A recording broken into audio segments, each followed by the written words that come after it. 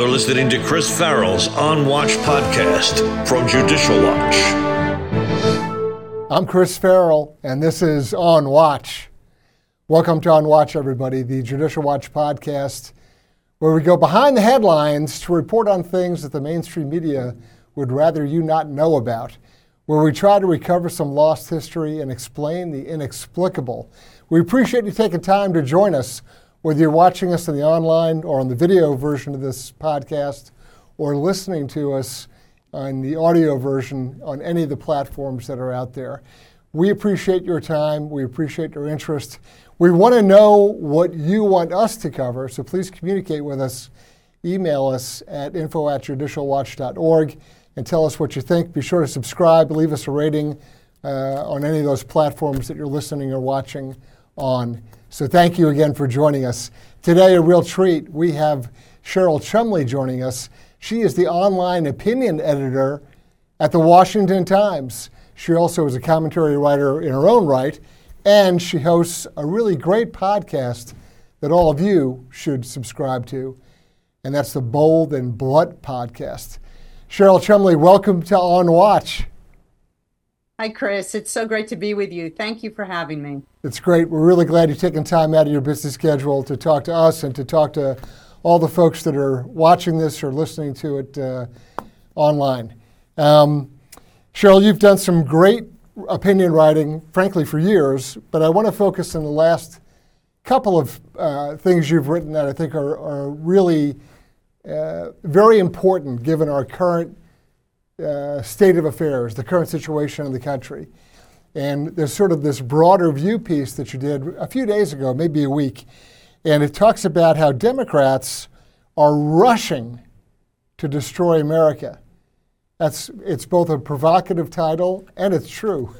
So tell me about the article. Tell me about what inspired you to write that. So thank you for that.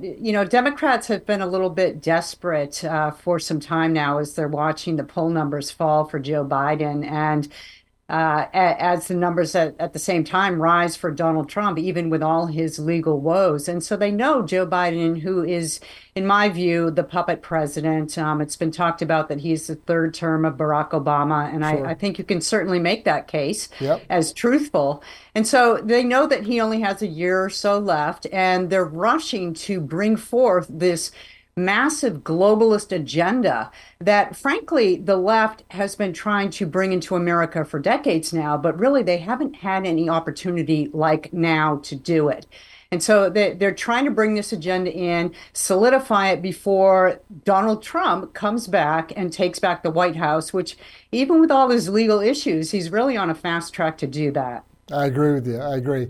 You know, I think that one of the things that is good evidence of that, of this motive that you kind of attribute to Democrats' efforts, showed up in the Senate bill for foreign aid to Ukraine, to Israel, and to Taiwan. And buried in there, J.D. Vance, I think, famously pointed this out, maybe Mike Lee as well, in various tweets. But buried inside this foreign aid bill for military support was something about how if a future president or future executive fails to enact or to carry out the funding in this bill envisioned to go out to, 2030 or something. It's a forever, never-ending money, never-ending war bill. That if they failed to do that, it was an impeachable offense. And that's buried in the language, or words to that effect. I mean, is that evidence of what you're talking about? Oh, precisely, right. And Democrats are very clever at using the legislative process to insert in secret hidden agendas in oversized bills that nobody has time to read, even the politicians who vote on it. So this has been a long running trend in Congress to to bring these huge bills forward and stuff it as full of as much personal agenda as possible. But that particular, item that you pointed out is just a case in point textbook example of how Democrats are A, desperate because they know they're failing with the American people, and B, just trying to subvert any future constitutional process by locking in place certain provisions that, if it were done openly, the American people would automatically reject. Yeah, I was waiting to find some, sub-paragraph in Taiwan that guaranteed unlimited abortion at government expense for everyone. I mean, that's another kind of technique that they use. They'll take something completely unrelated. They'll be discussing Taiwanese military defense, and somehow abortion will appear in it. I mean, that happens over and over again. It does, and it's just part. And honestly, let's be truthful. Republicans do this too, right? It's just been a political trend where our legislators just insert all kinds of special agendas in the bills and so forth that make it very difficult as American citizens to track and to find out what our political leaders are doing. But Democrats have done it a lot more frequently, and a lot more egregiously. And when they can't get it done the legislative route, they bring forth some sort of ridiculous notion like Barack Obama used to sing, I have a cell, I have a phone, I have a pen, I have a cell phone, who needs Congress? And they're very open about bringing forth their so-called progressive, but honestly, it's more Marxist types principles that way. Yeah, I always am aghast, or I guess if they're going to play that game, and they do, as you've said, both sides play it, it's just always remarkable at how much more stupidly the Republicans play the game, right? They always kind of give it away in the first round, where they, okay, and then they surrender immediately upon any sort of effort to advance a more conservative agenda on things. Sure. I want to get your impression. In the last couple of weeks, it's been an astounding sort of pace or tempo of news events. And I think probably, something that we'll be talking about, whether it's later this election year or really even to the next term of whoever is president, is Special Counsel Hur's report on Biden's mishandling of classified documents, and then President Biden's reaction that night. I want to get your impression on both of those pieces. What did you think of Hur's report? And then what did you think of Biden's performance that evening? Well, it's good that Hur pointed out what we all knew from even the campaign days of Joe Biden in his basement, that mentally speaking, he's a little bit on the incompetent side, and that's putting it nicely. But it's unfortunate that once again, we're not going to have any accountability for our political leaders. That just seems the par for the course when it comes time to politicians, particularly Democrat politicians, when they do something that goes afoul of law, that they're not held to any sort of consequences or accountability. And as far as Joe Biden's response, are you talking about when he claimed that he's perfectly all right, competent wise, and then mixes up, I think it was Mexico with Egypt, or right. are you talking about his reaction to her pointing out about his son's death and he couldn't recall the date? Because either way, it's more from this president that just solidifies the opinion that he is not there mentally strong enough to lead this country. And it's a minor point, but I mean, it just goes to his inability to complete a full thought and articulate it. And that is in defense of remembering when his son's death date was, which of course he didn't say, because I don't think he could recall it at that moment. He made this sort of hesitant or staggered sort of response where he talked about a bracelet rosary that his son had given him. And he said, and he gave it to me and he got it from Our Lady of, and stopped. Because he couldn't recall which Marian shrine or whatever church it was. He couldn't complete the sentence because he didn't know what he was saying. He could not recall. Just like he tries to attribute his son's death to combat in Iraq, and Right. it simply is not the case. So I think there's some conflation. There's this mixing together of ideas and facts and circumstances that he himself can't keep straight. And to me, that's, wildly disturbing, let alone a White House that's out of control with respect to, look, Jake Sullivan's the National Security Advisor. That should make people's skin crawl to begin with. But even then, his Secretary of Defense takes a walk for a week and doesn't tell anybody. He's sitting in the hospital in dire medical straits. Nobody knows, nobody's told. The chairman of the Joint Chiefs knows. He doesn't think he needs to tell anybody. This is a White House that is out of control. And we're all supposed to go whistling along like everything's fine. I think we are in incredibly grave circumstances, and I don't think I'm exaggerating. I've been around here a long time, and this is the most dysfunctional I've seen.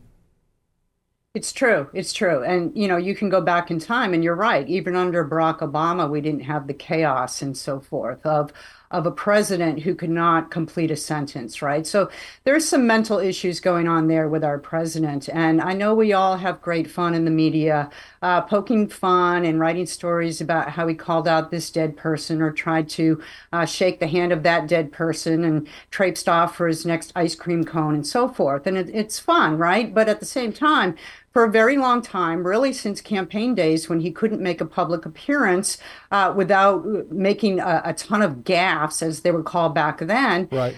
It's a national security issue, right? Because it's not just American citizens watching our feckless president stumble about stages. It's our enemies in foreign governments. And I think that they have exploited the situation pretty well. And I think that if you're looking at the last year of presidency, there is some alarm over where our foreign enemies are going to advance next, because they're going to be trying to rush too if they think Donald Trump is going to come back into the White House. Yeah, sort of the thought experiment for me was, having watched Biden live in that press conference, and look, his presidency was in the balance at that point, and I would say that, given his overall performance, he failed. But at the same time he was giving that press conference, Tucker Carlson had just released or put up online a 2-hour interview that he conducted with Biden's opposite number in Russia, Putin. Now, I loathe Putin. I know the kind of character that he is and what he's done. So I'm no Putin apologist. However, I saw Biden stagger through a 15-minute press conference where he jumped all over the map, and we've already discussed his gaffes. But I watch Putin, at least for a little while, run circles around Tucker Carlson and dominate an interview and provide long half-hour history lessons on, Russian history since the 9th century. These are two very different guys with very different faculties, very different capabilities. And, how do you resolve this? Given a fact or given a crisis, given a set of circumstances, who's more apt? Who has greater facility to deal with a crisis? I think the question answers itself. It does. And it reminds me, listening to your description, right, of Putin versus Biden, it reminds me when you go back in time to Barack Obama. When you had Barack Obama, I think it was a photograph of him in sandals eating some ice cream on Martha's Vineyard, I believe. Right. And then you had Putin shirtless atop a horse, right, riding horseback. And do you remember those two images and how they played out in the media? And it was sort of the same then, only it's worse now, because you have a president who is aging in America, and he's just obviously he's dealing with, a mental decline. And Yeah. it's just, I can't emphasize enough, it's just a national security issue for America. And it also is of a big national or security issue to our allies, right? Israel, think of poor Israel depending on America at this time. Right. It's perilous times, not just for us, but for our allies And too. I think President Biden's commentary on Israel and their activities in Gaza, I think he referred to them as being over the top. Yes. So comparatively, if you look at the scale of the attack on October 7th against Israel and line it up with and you can't, right? It's an impossible comparison. But just, again, as a thought experiment, what Israel suffered on October 7th versus what the United States suffered on 9/11, the impact on Israel proportionally is much more grave and more damaging, more jarring. Doing this analysis is very awkward and difficult, but I'm just trying to give you and give our viewers a sense of the scale of impact. Not that anybody's life is worth more or less. Don't get me wrong. I'm just trying to say proportionally there's an enormous impact on a very small country, and it also I think it's jarring to their psyche as a nation in a different way than it was in the United States. And so, we go off and we spend 20 years in Southwest Asia invading countries and conducting warfare.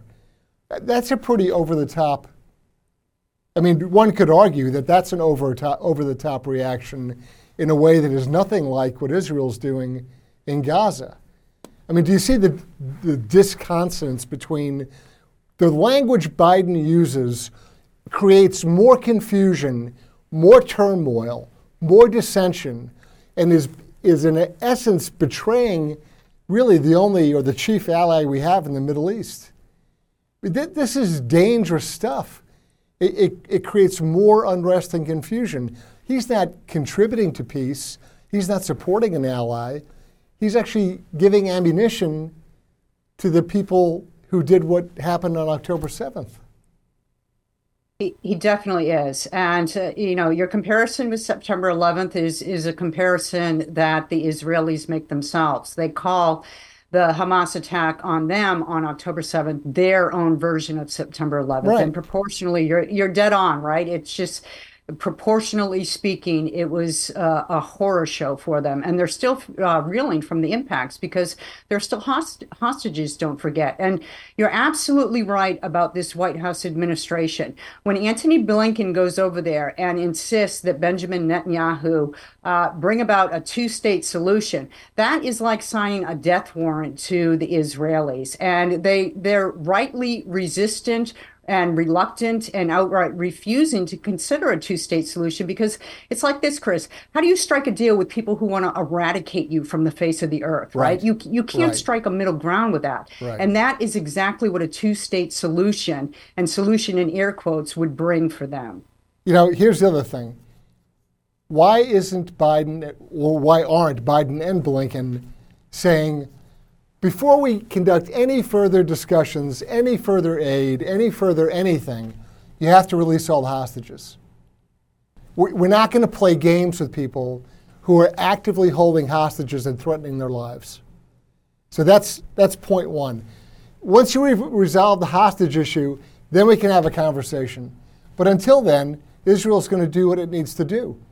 I mean, you don't hear that. And I don't know how we can play this game where we're going to play patty cake and talk out of both sides of our mouth, where there's actively hostages being held by the people who did horrendous things on October 7th.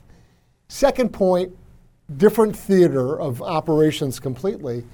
Why is there zero conversation about a ceasefire and peace negotiations for Ukraine? Why is that forbidden? Why? I'm not saying that Ukraine gives up or surrenders or turns itself over to Russia. No, I'm not saying that. But you're talking about 4 provinces in eastern Ukraine that Russia is struggling to consolidate and control. 400,000 Ukrainians dead. There's no condition of saying, look, we need to end this now. Ceasefire. Just stop killing each other.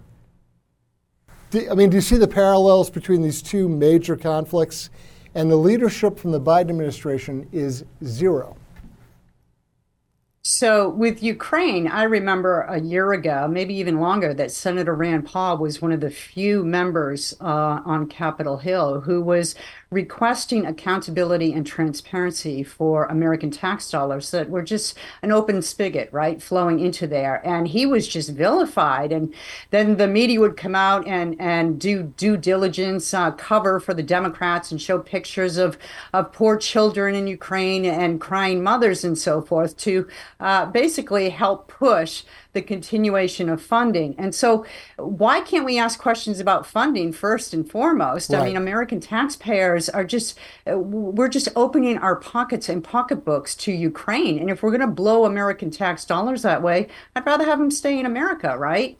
And so this is the problem when America gets involved with a proxy war. And even more than that, this is the problem when we've gone away from the idea, which is based in the Constitution, that only Congress has the power to declare war, right? Amen. We have like the War Powers Act now. We had Bill Clinton using the War Powers Act, and every president since kind of wages their own war up to a certain amount of time and then hopes that Congress, right, will take it from there. But Congress doesn't want accountability for declaring war. So we have these nonstop wars.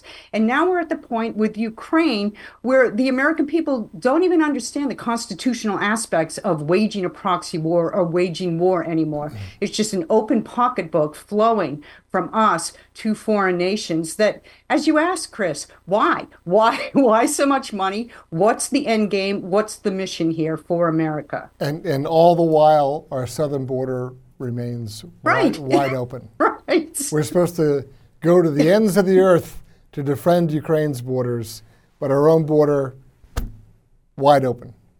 And in the northern border, Canada as correct, well. Correct, Yes. That's also true. You've got an excellent podcast called Bold and Blunt. Tell us about Bold and Blunt and where our viewers and listeners can listen to that. Thank you. So you can subscribe to it at Washington Times, but you can get it anywhere podcasts are offered. And it's basically my take on issues of the day from a Christian conservative perspective. And then I always have great, interesting guests. I just had Pastor Jack Hibbs on talking about prophecy. I had Senator Ron Johnson talking about the dangers of the COVID shots, and everybody in between. So it's a fun show, and it comes out twice a week, Tuesdays and Thursdays. That's great. Your work at the Washington Times as both the commentary writer, we've kind of covered that a little bit, but tell folks what you do. What does an online opinion editor do? What's your day-to-day stuff?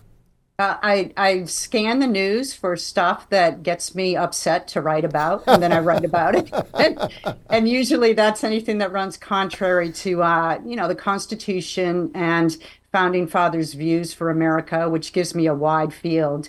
I also look at, people can submit opinion pieces to me, and I'll help send them on up the chain for consideration. Sure. So. There's a lot of folks out there watching this or listening to this who say, "Boy, I wish I had that job. I would love to. I would love to be paid. It's the best job in the world." I would love to be paid to kind of scan the news and figure out what's of interest and then opine on that, or at least take submissions and review that also as well for publication.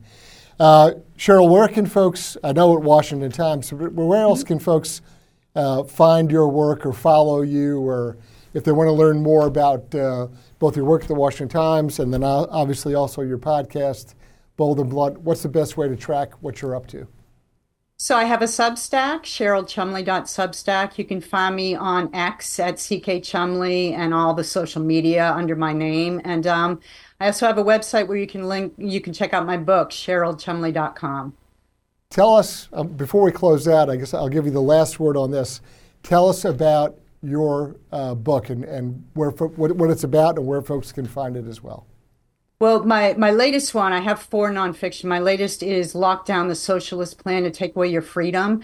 Coming out in September is God-Given or Bust, Defeating Marxism and Saving America with Biblical Truths, excuse me. That's a great combination. Biblical truth, a good friend of mine many years ago, he was an Anglican priest. We were discussing sort of all the problems in the world and the various turmoil we face, much like our conversation now. And he leaned over and said to me, hey, listen, in the end, God wins, right? Yes. So whatever right. whatever we're dealing with, we can we never abandon hope, and we have confidence and trust in God wins. So that's right. Amen, Chris. That's right. Very good. Cheryl Chumley, online opinion editor for the Washington Times, commentary writer, host of Bold and Blunt. Thank you so much for joining us. Thank you for having me. I'm Chris Farrell, On Watch. Thanks for listening to Chris Farrell's On Watch podcast. For more information, visit www.judicialwatch.org, because no one is above the law.